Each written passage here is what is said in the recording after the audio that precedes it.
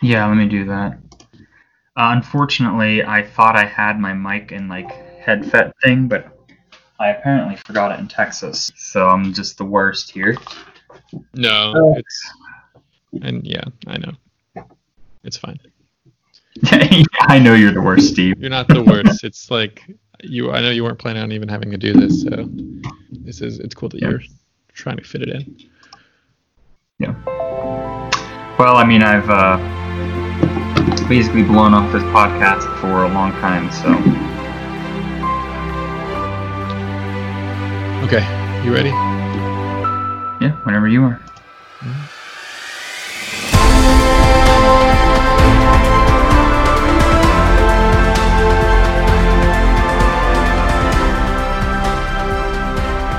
Welcome back to the Christ and Culture. This is Gordon.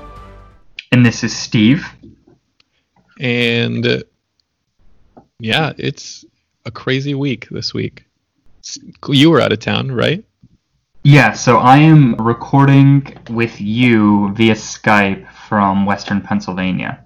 Yeah. And I just got back from camping in like Hershey, PA, like Elizabethtown. So it's kind of like by Hershey and Harrisburg and Gettysburg and all that. So yeah, I was out camping with my family, and now I'm back at my parents' house in their spare bedroom. And I was not intending. I didn't know we were like. It was funny. Like I didn't realize that I was going to be recording this week, and so it just sort of lucked out that I was able to have access to internet with them. And so I'm not on like my personal laptop. I am borrowing one, but. Yeah, so you were camping up until pretty much this morning, and Clint is back at his hometown because Kinsey, actually one of our patrons, is getting married. I don't want to screw this up, but I think this weekend, and nice. He's a part of the wedding party, and so he's like been doing the bachelor party as well as whatever other preparations this week, and so he had like maybe an hour here or there, but it was at like times that I couldn't do it, and you obviously couldn't do it while you were camping. So right. This kind of like fell together, and you're just on a computer. You don't even have like a mic or anything. You're just doing it. So if this sounds a little weird, that is why. Once again, life has happened. But because of that, we're kind of on a time restraint. And so we're just kind of jump into today's episode. True. Let's do that. Yeah, I will say, though, I actually kind of like this, having come back from camping. It's sort of like roughing it with the podcast, and I was just sort of roughing it in my parents' camper, which is a joke because we weren't really roughing it. We were in a camper, so it was good. I mean, we were out camping for sure, but about the most luxurious way you can camp, other than having like a fully decked out RV. I mean, even with an RV, I imagine just being out in the woods during a time like this is just nice. Yeah, it was. It's not like they have like a super nice mobile home or something like that that's costs, $300,000. It's just halfway decent mobile home or RV, and it's a pull along, and I mean, it's good. It's tough with 3 full-grown adults in there because it's not a lot of space. It's not like a pop out or anything like that. It's just sort of like a very humble thing, but it's very nice. I mean, they take very good care of it, and it was good to be able to see them. I hadn't seen them since Thanksgiving, so. Yeah, that's a long time.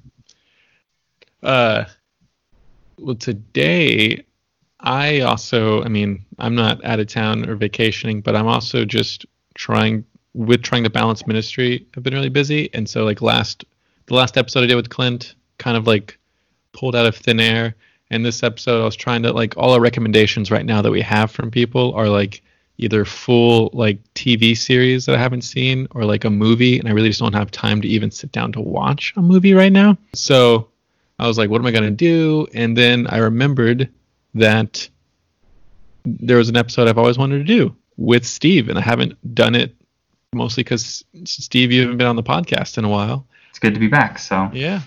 And so, we've talked about a few odd topics like art or D&D or things that aren't necessarily like a media in the sense that you might think right off the bat. And so Steve and I not only share this podcast together, we are also good friends, I would like to say.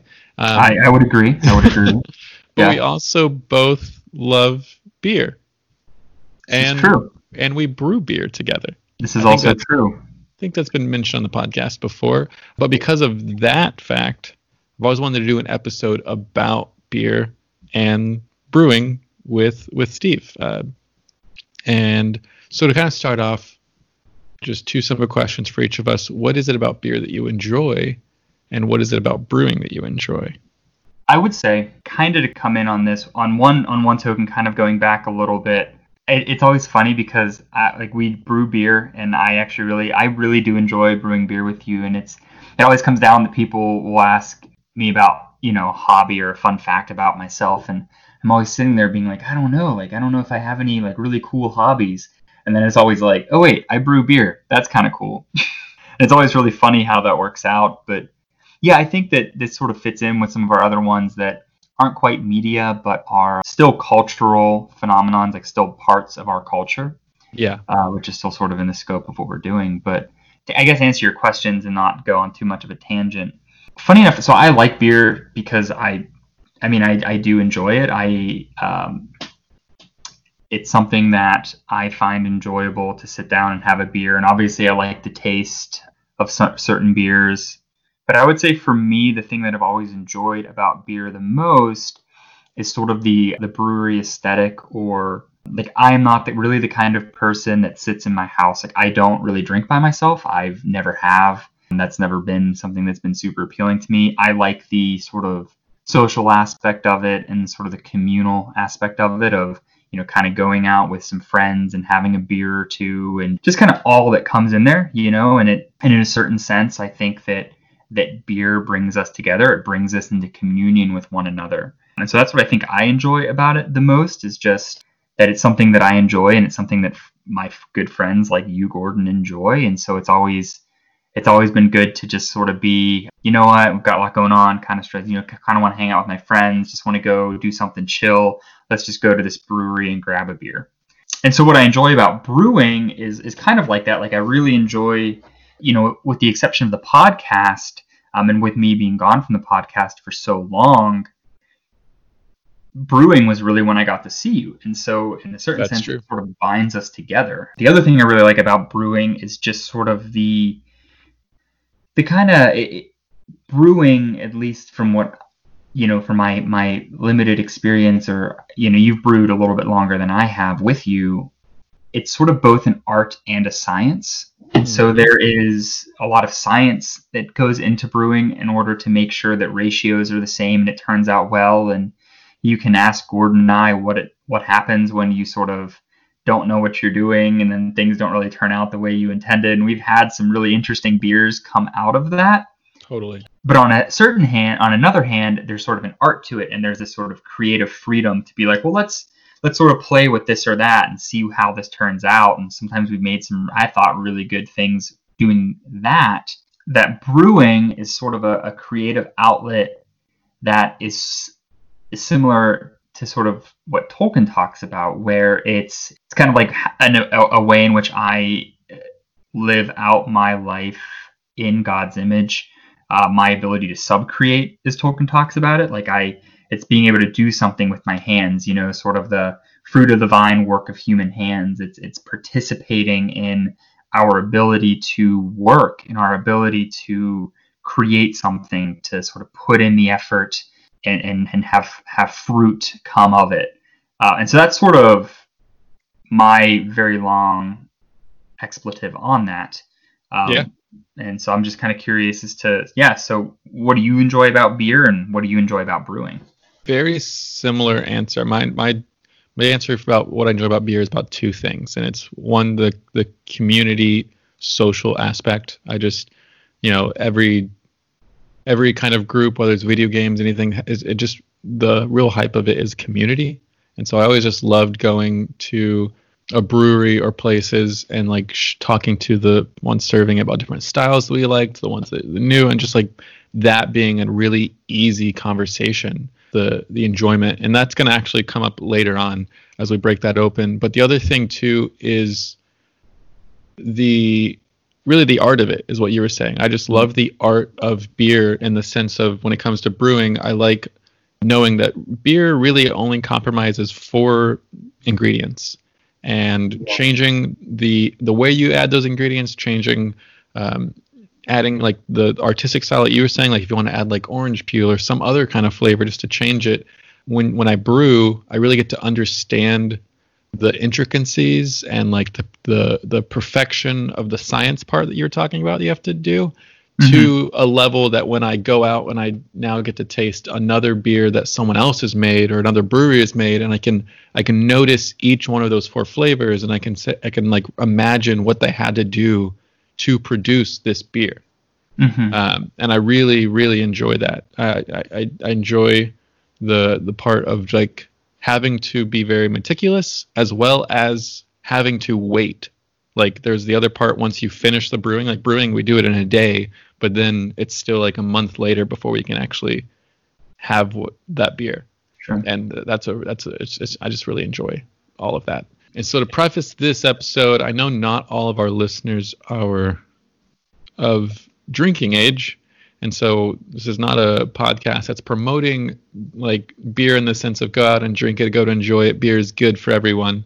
But just that, you know, I think sometimes alcohol could have like a negative connotation. And we've done, you know, dark episodes in the past and shine light on like how that still brings us to Christ. Even Steve on his revival episode recently was about loneliness, because we're in the state of loneliness right now.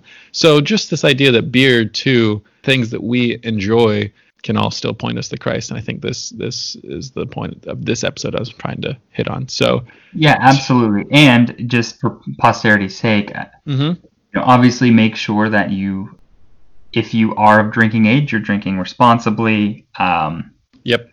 And that just remembering that, you know, a good, you know, having a beer among friends is not drunkenness, but drunkenness is a sin. Yeah. And you just have to make sure that we are living our lives in moderation. Right. Those are important things to keep in mind. So yeah, I was going to get into that a little bit, but yeah, moderation is also key.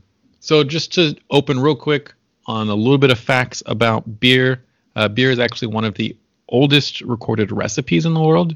I didn't really know that until I was prepping this podcast, but as far as like recipes that are recorded on documents, beer is the oldest. It dates back as far as 5000 BC. The ancient Egyptians documented their process on papyrus, but their beer is probably very different than the beer we have today. It's more of just like fermented dates, pomegranates, and just like herbs. So it's almost like a very heavy, probably very bitter and like just starchy like tea drink that also has alcohol in it. So it's not really the same, but according to what went into it, the ingredients, it counts as beer. But one of the first barley beers uncovered is from I'm not probably going to butcher this, but the Zagros Mountains in Iran, and that dates about 3400 BC, so about 1200 years later. And for those that don't drink beer, or for those that are like, I don't know anything about beer or the brewing process, there are only 4 ingredients that really go into beer, and then you can add others if you want, but it's just water. Hops are little green plants that bitter the beer. Barley, which gives you like the color and adds the sugar to the beer. It's pretty much just like wheat. And then yeast. And we all know what kind of yeast is the agent that makes bread rise. Yeast is what eats up the sugar and adds the alcohol. As far as, because we're going to go into like the faith, you know, the Christ in beer essentially. As far as in biblical times and in that kind of thing, hops really weren't as used as much in beer. You know, hops kind of came in a lot later when beer was being more, the process of beer was changed, and they realized like, oh, we can add this to add a bitter agent and balance out the sweetness. If you go into like older times or like some of the Belgian and Trappist beers, they're a little bit sweeter and a little bit more winey because of that fact. Yeah, they're almost like it's kind of the idea of like a barley wine, right? Which exactly. is a type of beer, but It's sort of an older recipe, yeah. Yeah. So as far as you knowing stuff about beer, hops do go into it, but as far as the scripture components about beer, hops really aren't going to come up. So let's start in scripture. Wine is mentioned, as we know, everywhere in the Bible. It's mentioned in the Psalms, where didn't write down which Psalm this was actually, but it pretty much says, God, you cause the grass to grow for the cattle and plants for the people to use, to bring forth food from the earth and wine to gladden the human heart. And so like we know that wine in the sense of like Noah and onward was used to be of good drink, like you already stated, in moderation. We can assume maybe that it says the plants for people to use. That could be for teas, for food, for vegetation, but also barley and wheat could have been used for beer. And then, as we also know, wine ends up becoming the source in which Jesus offers his blood to us later on in this everlasting sacrament. So wine is mentioned and foreshadowed a ton in Scripture. There's lots of examples of drinking in moderation and obeying the ways around wine and spirits in Scripture. But where is there beer? And I kind of want to just tangentially enter into something here. I forget the exact details of it, but one of the first civilizations on Earth was the Mesopotamian Empire, right? And that is right there with the Tigris and Euphrates. Yes. Yeah. Tigris and Euphrates River, right in that valley, and that region is kind of very close to where a lot of the stories of the Bible kind of come from. I believe that it was that Abram, who later became Abraham, was from the city of Ur, which was a powerful city in the Mesopotamian Empire at its height. And so, he came from that region. He came over to the land of the Canaanites. And the reason I bring that up is that one of the oldest, that sort of Mesopotamian Sumerian empire, that Middle Eastern ancient empires, I believe it was the Sumerian Empire, they had an obelisk with a bunch of laws in it, and one of the laws on it was about beer. Oh. And so they actually I forget exactly what it was, but it was something about how much beer you could have or something like that. But there was a law specifically talking about beer in that region, even probably predating a lot of Scripture, or running tangentially to a lot of the very Old Testament Scripture, but definitely was there. It definitely predated, most of the rise of Israel and a lot of the Old Testament, but definitely was around even as far back as Abraham. And maybe even before, with some of the others that led up to him. So I say that saying that even though Scripture doesn't explicitly mention it, history tells us that beer was in that region during these times. Yeah, and the reason why Scripture is not going to really talk about beer is because Scripture is the covenantal story from creation to the new covenant. And wine and other drink is mentioned because of wine becoming, like I said, the use of our salvation through God's blood and through the reception of the Eucharist. Exactly. And so they talk about wine and strong drink a lot. Right, and foreshadowing of what's to come. Right. And the specific exactly. The reason that wine was singled out was because of its tie-in as the blood of Christ, but there was other drink. Right. Yes. So. And to say what you were just saying, there is a Hebrew word in Scripture, shakar, which is probably what they referred to on that tablet. I need to look into that. That sounds really cool. Mm-hmm. It's found in Isaiah 5:11. I actually should have just opened up and see what it's in. It says in modern text, but Numbers 6:3. I think it probably just says strong drink. Some scholars, some people that look into that say that is beer. That's what they're talking about, because the barley wine that you were talking about, the type of beer that would have made back then, is very strong.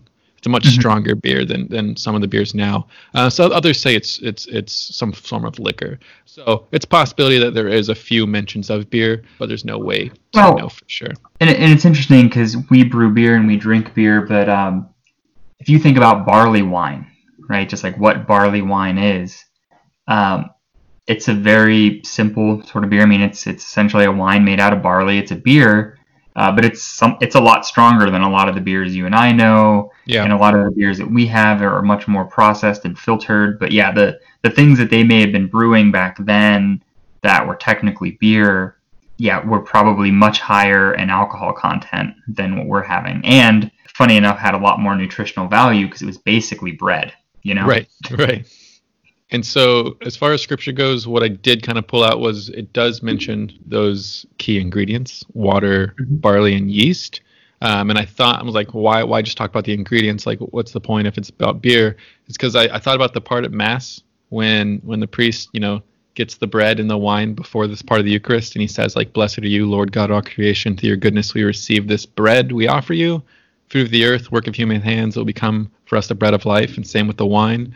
Well, if we're thanking God for like the creation of bread and the creation of people that created the bread, then like God created the water and the hops and the barley and the yeast that creates this bountiful drink that we were talking about, which is beer.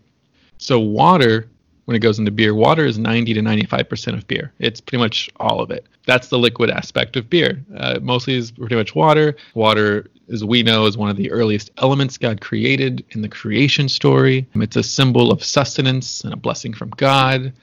Jesus speaks about this life-giving water to the Samaritan woman at the well, and there's a lot of saints that we'll get into a little later that are saints, patron saints of brewers and beer, because back then there was no good filtration system for water. And so a lot of beer we know actually did exist, a lot of low ABV beer, just beer, because it was healthier to drink that than it was to actually drink the water that they provided.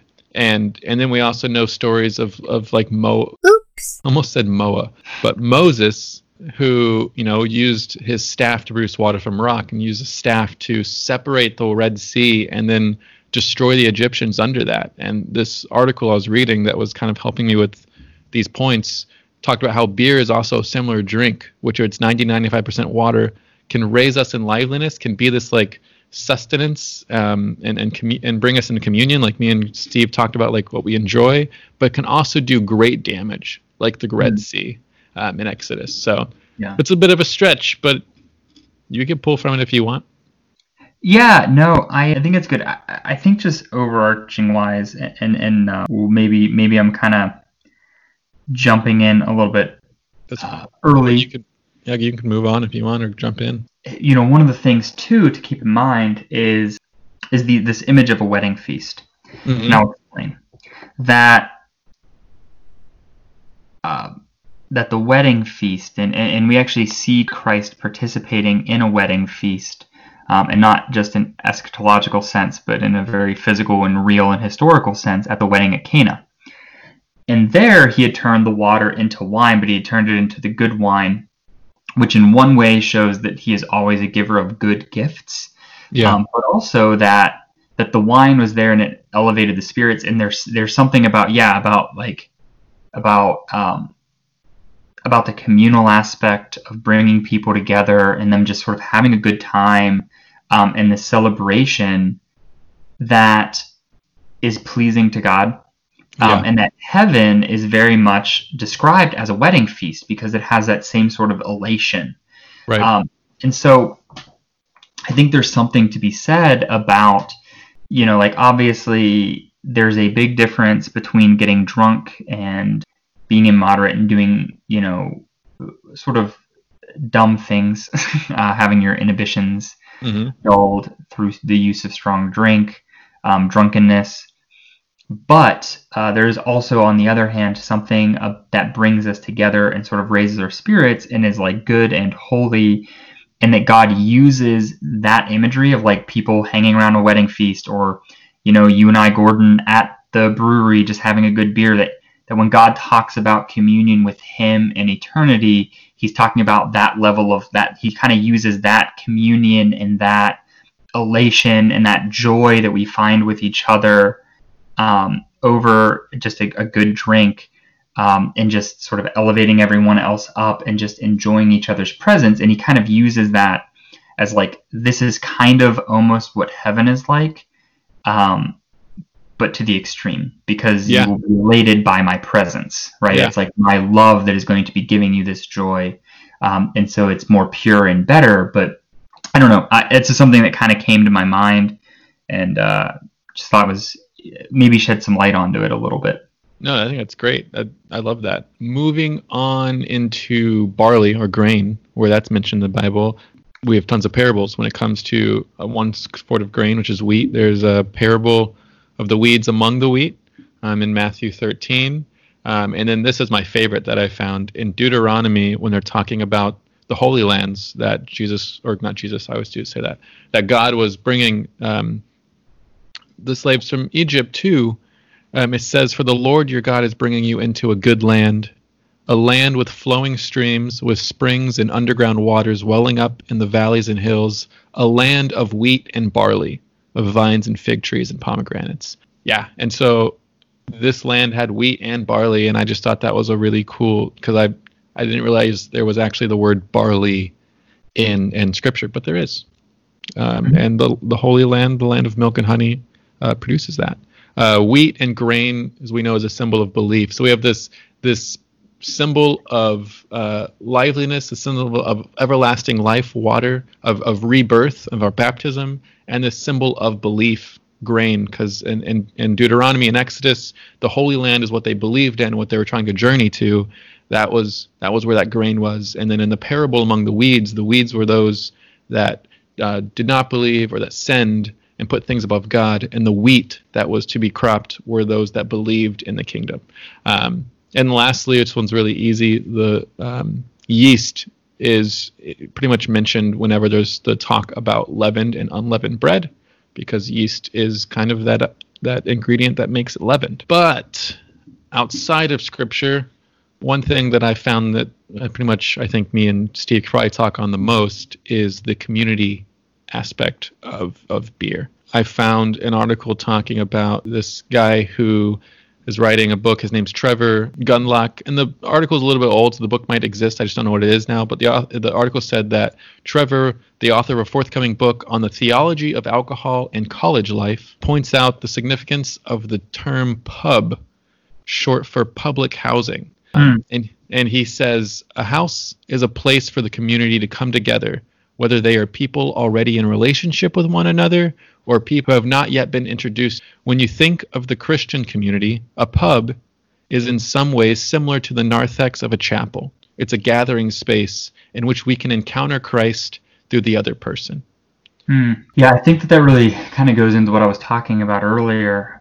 But I actually really like that. And I think it goes to show, again, about how, obviously meeting people in the church and the narthex and everything is a beautiful thing and good and holy, and we should actually take time to get involved in our parish life. But I think there's also something about encountering Christ out in the world and showing the love of Christ to others out in the world.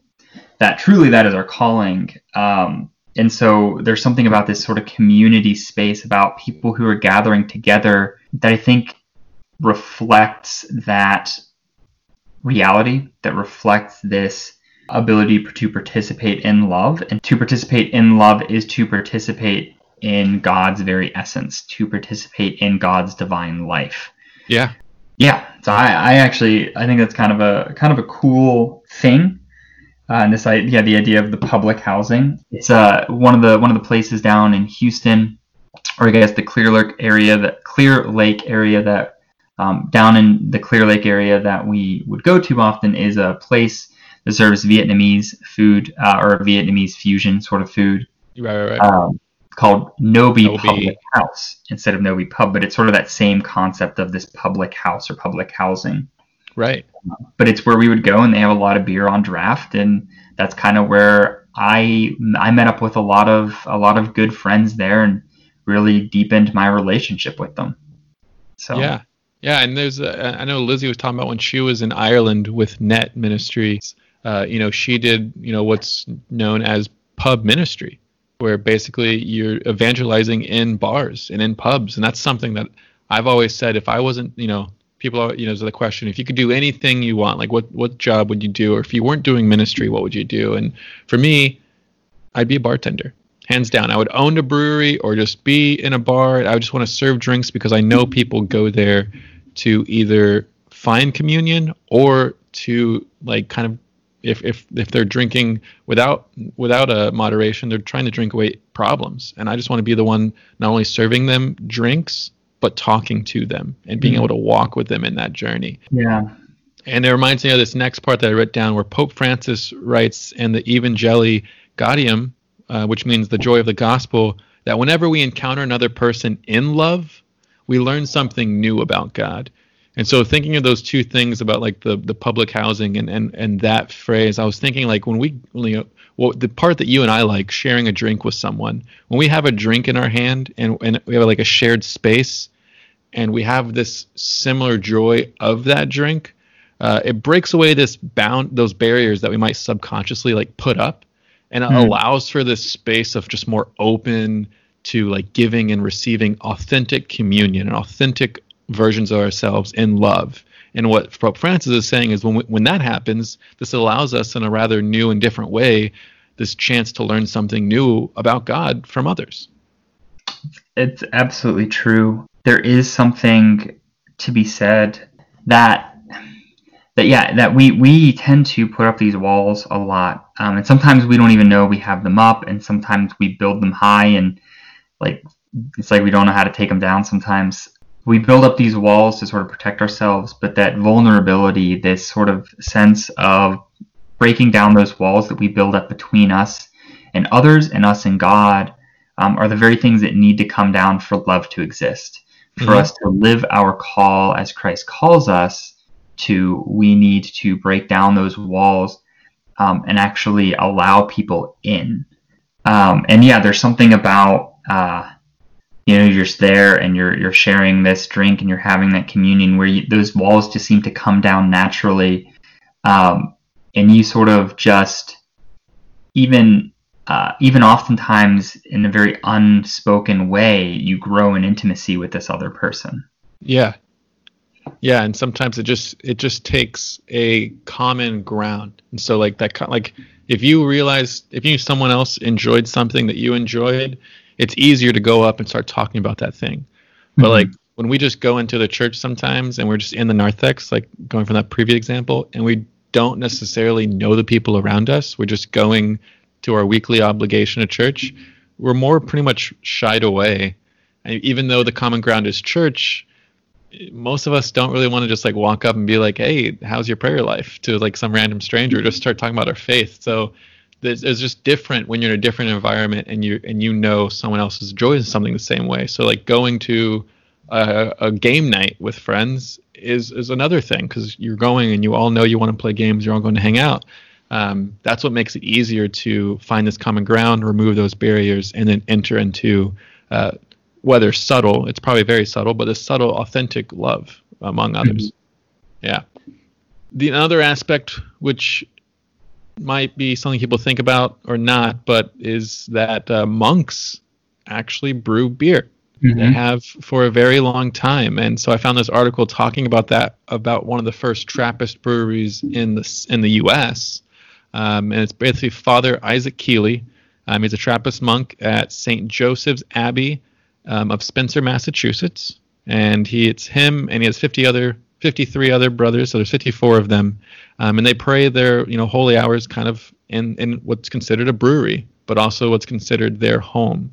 Monks have been brewing beer since as far back as 1820 CE. The first, or the oldest known, basically they found in like drawings, is St. Gall Monastery in Switzerland. And I just have a few quotes by Father Keeley that I think are really good.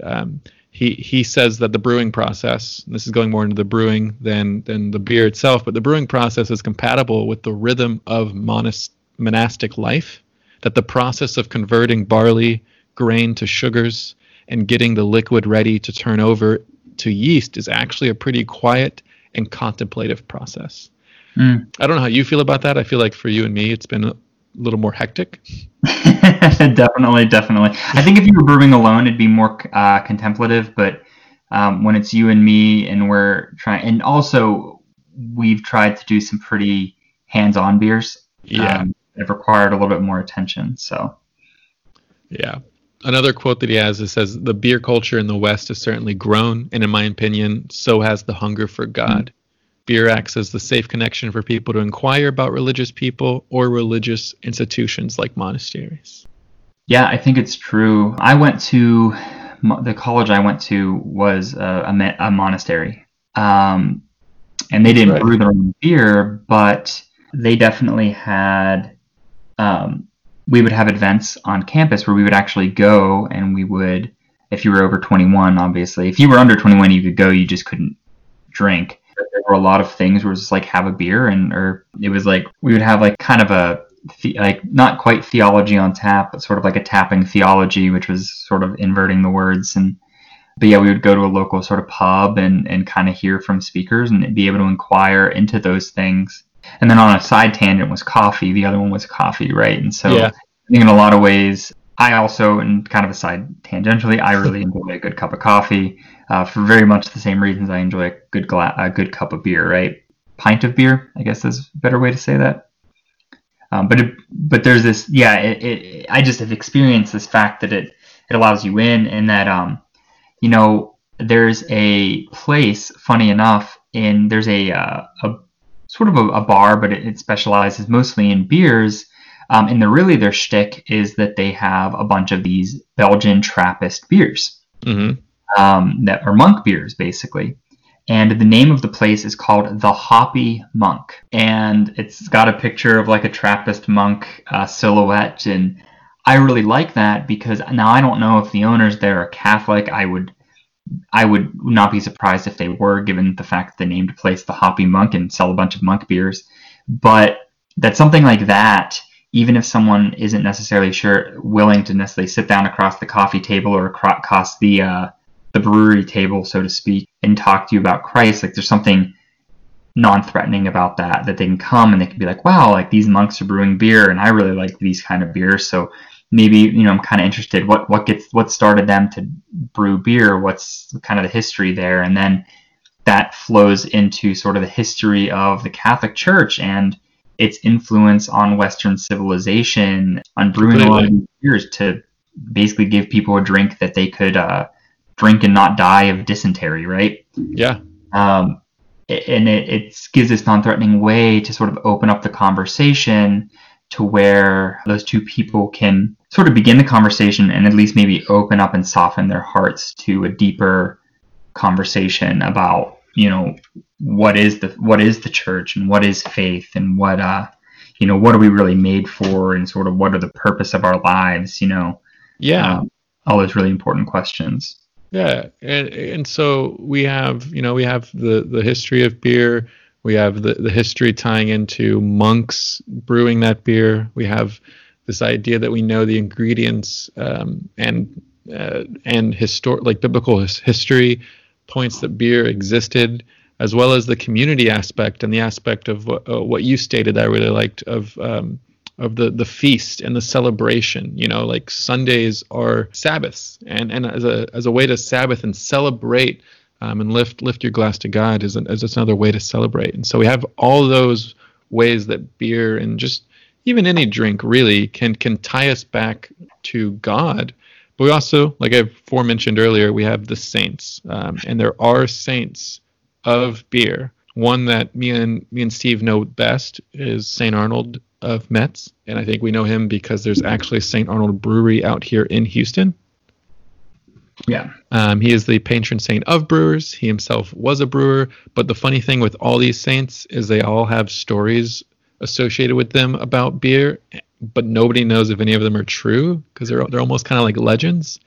And so two that St. Arnold had was he would dip a crucifix into a brew kettle to bless it, and then persuade everybody to only drink of that blessed beer.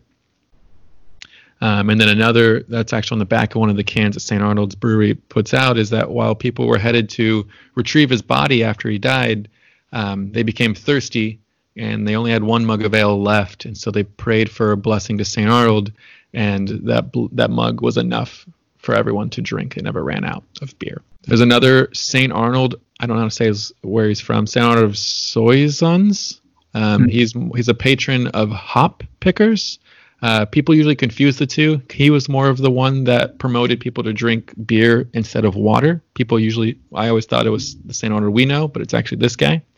And he has a tale also for multiplying beer. When there was a shortage after an abbey's roof caved in, he blessed the beer, and one tap lasted for a long time. There's Saint Bridget of Ireland. She was good friends with Saint Patrick, and pretty much she just was fond of beer. She worked in a leper colony, and she asked, and all the lepers, would time to time ask for beer, and there was none around. And so she actually took the water. There's a story that she took the water that they were used for bathing, and she made beer simply by blessing it and gave it to them. Nice. Yeah. Saint Nicholas of Myra, which is actually good old Saint Nick. He's a patron. He's a patron protector of travelers and brewers as well.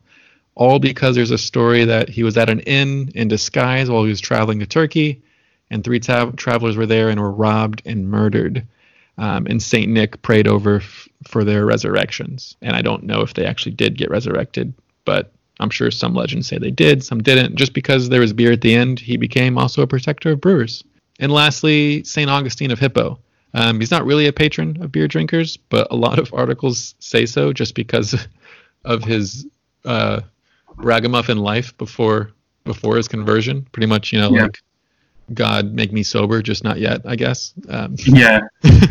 Yeah, no, I'm actually going to throw in one here that that you haven't mentioned, but I know because I went to a Benedictine college, is actually Saint Benedict, the father of Western monasticism. I actually did know that, but yep.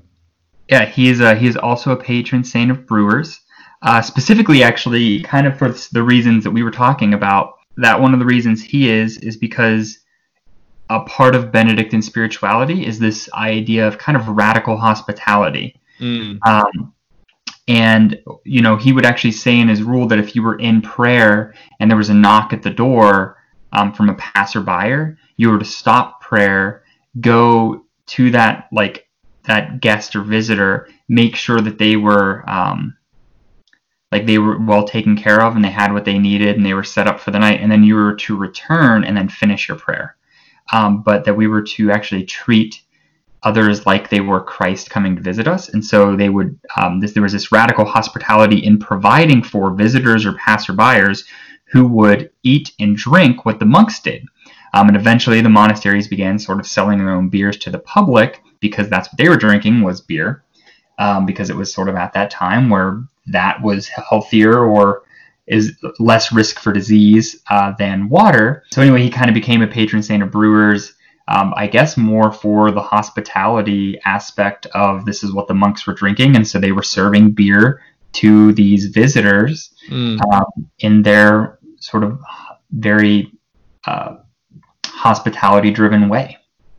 Huh. Yeah.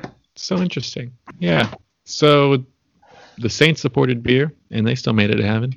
But yeah, that's pretty much what I had. I mean, to close, I just wanted to say, like I said, this is not a promotion of beer or anything, but just that anything really in our culture and nature still has these aspects of our faith in Christ. But that to close out, we need to remember that, it is.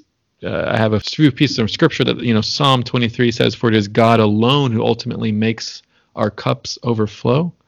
And Romans 15 reminds us, and to us, that also fills us complete with the joy.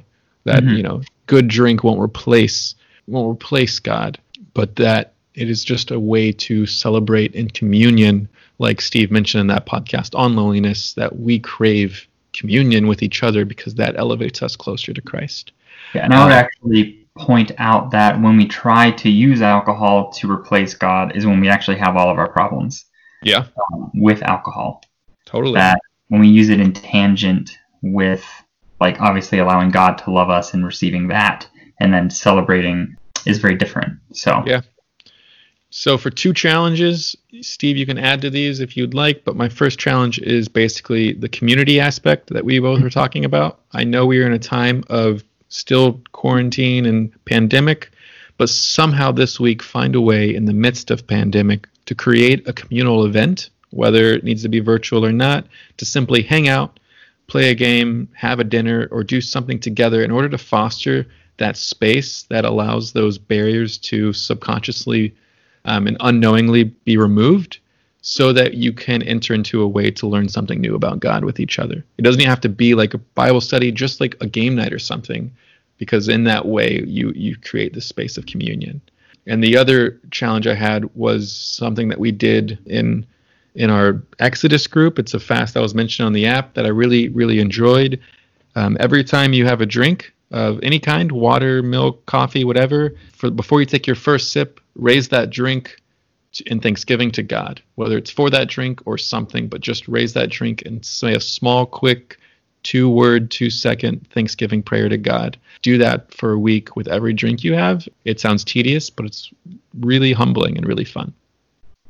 Yeah, I think those are both great. I don't have much to add to that other than maybe, if you are 21 and you are someone who enjoys a beer, and if it's not beer, you can grab coffee, and you're not 21, you can grab coffee or something else. But if, and it might need to be when quarantine is over, but I think there is something to be said about somebody who doesn't really know about the faith, and just sort of inviting them in, maybe over a beer or over a cup of coffee for those that do not partake, and just sort of having a very loving conversation with them, and a very non-threatening conversation, and just sort of inviting them into that conversation and that communion, and maybe share some of what you learned here. And if you decide to go the coffee route, you can look up Saint Drogo, yeah, coffee drinkers. Yeah, one of my favorite saints. And so that's all I have to say. Depending on where we are in this world by then, September 9th is buy a priest a beer day. So nice. put that in your calendars and use that to your liking. But otherwise, thank you so much for joining us this week on this unique episode. If you don't know where to find us, we have a website, thechristinculture.com. Where you can find all our other podcasts, all the other episodes that Steve's been on, the ones that Clint's been on, and our links to our social media, which are Facebook /The Christ in Culture, Twitter. Our handle is @OnTheAdventure2, where you can send us other topics and suggestions like this, or maybe you're like, if you guys need a little quick bite in case you guys are busy like this again, you can send us those suggestions too. And lastly, rate us on whatever source that you listen to us. Just give us a quick 5-star rating or 4-star, because that just helps the algorithms work out so other people can find us. And that's a way, in a silly sense, that's a way you can evangelize this podcast and hopefully evangelize the way Christ is in our culture. But to close out, from a quote with St. Arnold, he says, "From man's sweat and God's love, beer came into the world."